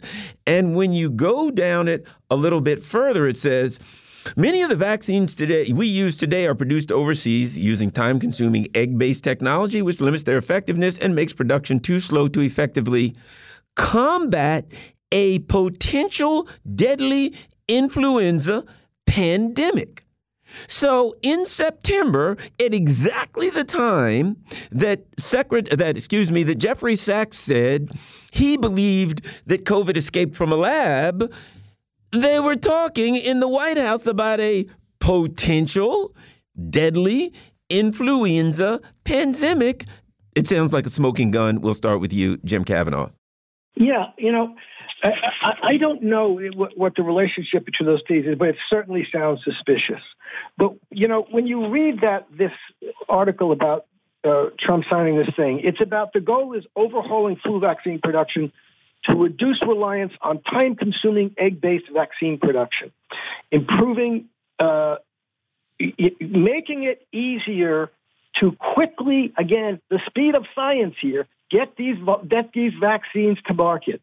They don't want to delay the vaccine production by a few weeks. And what's interesting is just before this, Fauci in a conference, I have a video of it, a clip of it in my last article on Fauci, is in this conference where he's talking precisely about people are saying they want to push this mRNA production. And Fauci says, the problem is we have tried and true methods with this egg-based production. And what we know is if we try to do it a different way, this is what you have to do to make sure a vaccine is safe and effective. And he goes on to say, why it will take at least 10 years to make sure a vaccine is safe and effective.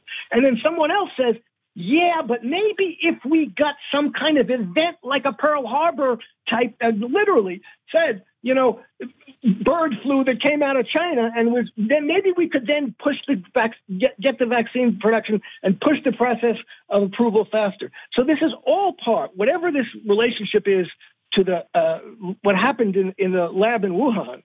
This is part of what Fauci wanted. Fauci wanted. His dream has always been a universal flu vaccine. And they were pushing to undermine what was the tried and true process of creating safe and effective vaccines and make it possible to get vaccines to the market faster, to speed up the speed of science so that they could create vaccines faster. So this was all part of that. And it meshes together with what happened with COVID. And it meshes together with, what Sachs, and not only Sachs, is saying was a probable, precisely. We got this this bird vaccine or the bat vaccine that emerged, SARS vaccine that emerged from China and is killing everybody in the world. And we're going to do something very quickly. We can't wait 3 or 4 weeks. We can't wait 10 years. We can't even wait 3 or 4 weeks. So that's what this was all about, one way or another. What's interesting also when you read what Sachs said, Steve, is and to me, this is also a smoking gun. The U.S., the CDC, wouldn't cooperate. This guy's saying, I am chairing a commission to find the origin of COVID. Hey, what info you got? They lied to him. They hid stuff. He asked them for documentation. They gave him 295 pages. Every line was blacked out. They were just empty pages of stuff. So it's like, well, if you're not I would think the U.S. government would say, yeah, we got to find out. Clearly, they didn't want to find out for some reason, Steve. There's multiple reasons that they didn't want to find out. The clip that Jim's talking about is from the Milken Institute. The person who interjects the Pearl Harbor theory is Peter Daszak from Eco Health Alliance. Was a name that you might be familiar with. Oh, geez. Aren't they the ones that were doing the gain of function research? Yes, sir. That clip has been banned on so many different times. It's fascinating. At the same time, September of 2019, there were a couple of other dovetailing events that were taking place. One was called Event 201. It was a simulated exercise on how to largely turn the planet into a post-pandemic surveillance-based police state. There was another event that was the Military Olympic Games in Wuhan, China, which is one of the suggested points of release. There was also, at the beginning of 2019, in February, there was a multiple military joint exercise called Crimson Contagion, which was about what would happen if a new strain of influenza broke out and spread all over the planet. These types of simulated exercises have gone on for a very long time. The first one that we really know about was called Dark Winter back in 2001, about a month before September 11th, and it was about a simulated anthrax outbreak. Golly, how things play out.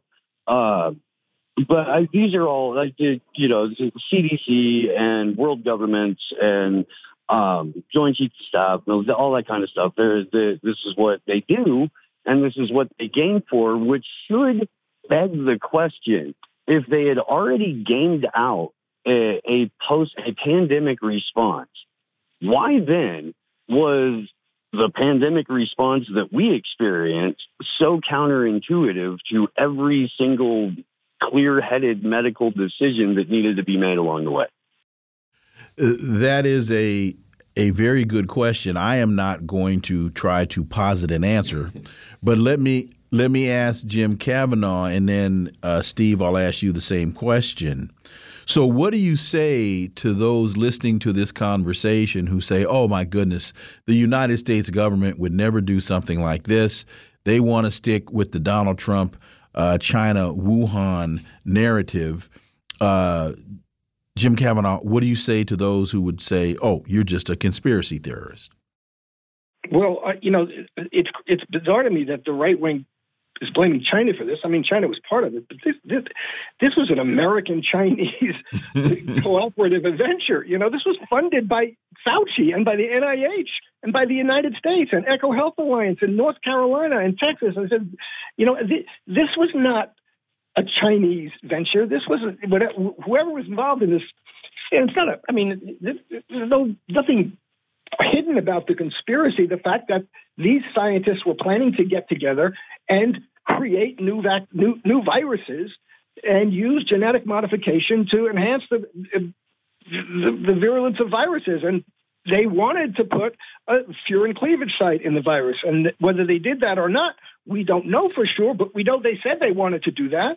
So this was and I say, there is no reason. It's outrageous that American public money funded this, and people are hiding the data of it. And if the Chinese are hiding the data of this because they're embarrassed about what happened, and they were involved, they got themselves involved with American scientists to do this. So, nobody should be hiding, no government should be hiding any data about this. This is a public emergency and a public health crisis and a publicly funded venture, publicly funded by the American government and the Chinese government. And all the people of the world should have all the data from this. One of the things I've always said about the Chinese is maybe the Chinese are have been so strict about this because they know something about the virus that we don't know. But, it's whatever it is, the data, we shouldn't be holding up. Jeffrey Sachs holds up these hundreds of pages of blacked out, redacted. That's nonsense. This is public information. RT, key Russiagate source wins court. The case grew out of claims of official misconduct during the FBI's probe into the 2016 presidential election. The primary source for the controversial Steele dossier, a guy named Igor Dichenko, was found not guilty on all counts. Let me say this. For a while, there were a lot of people who thought Durham was going to be into this. If you look at his background and you look what he's done, the Whitey Bulger case, et cetera, he is a part of the machine. I've always argued he was there to cover this thing up. He was never there to clean it up. We'll start with, of course, look, and let me add this. You've got Kevin Klein-Smith. He was found guilty of literally changing information and lying to the FISA court. He got 1 year of probation. He's already got his license back to practice law. I mean, this thing is a joke, and to me, I expect everybody to walk. Your thoughts? We'll start with you, Steve Poikonen.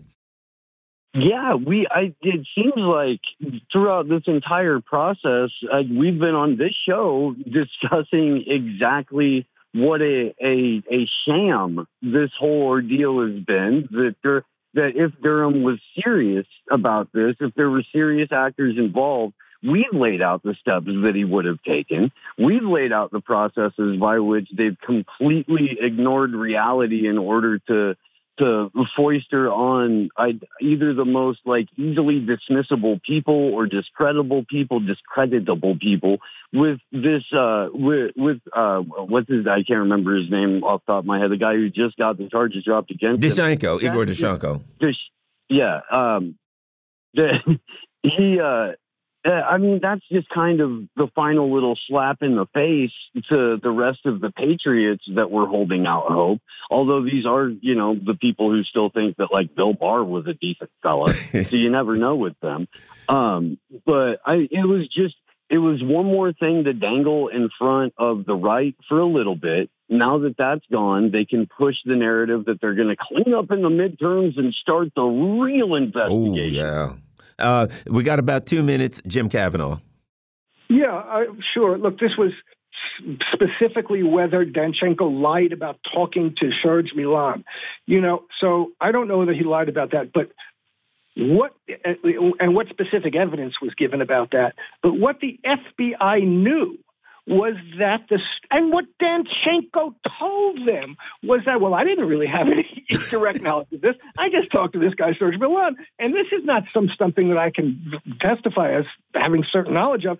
So the FBI knew, and the FBI knew that whatever he was telling them about Serge Milan was baloney, and Serge Milan didn't know anything.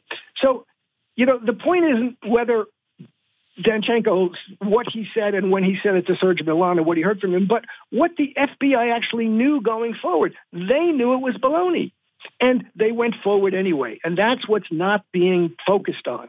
And and will probably not be focused on because it would undermine the FBI in a way that they don't want to do.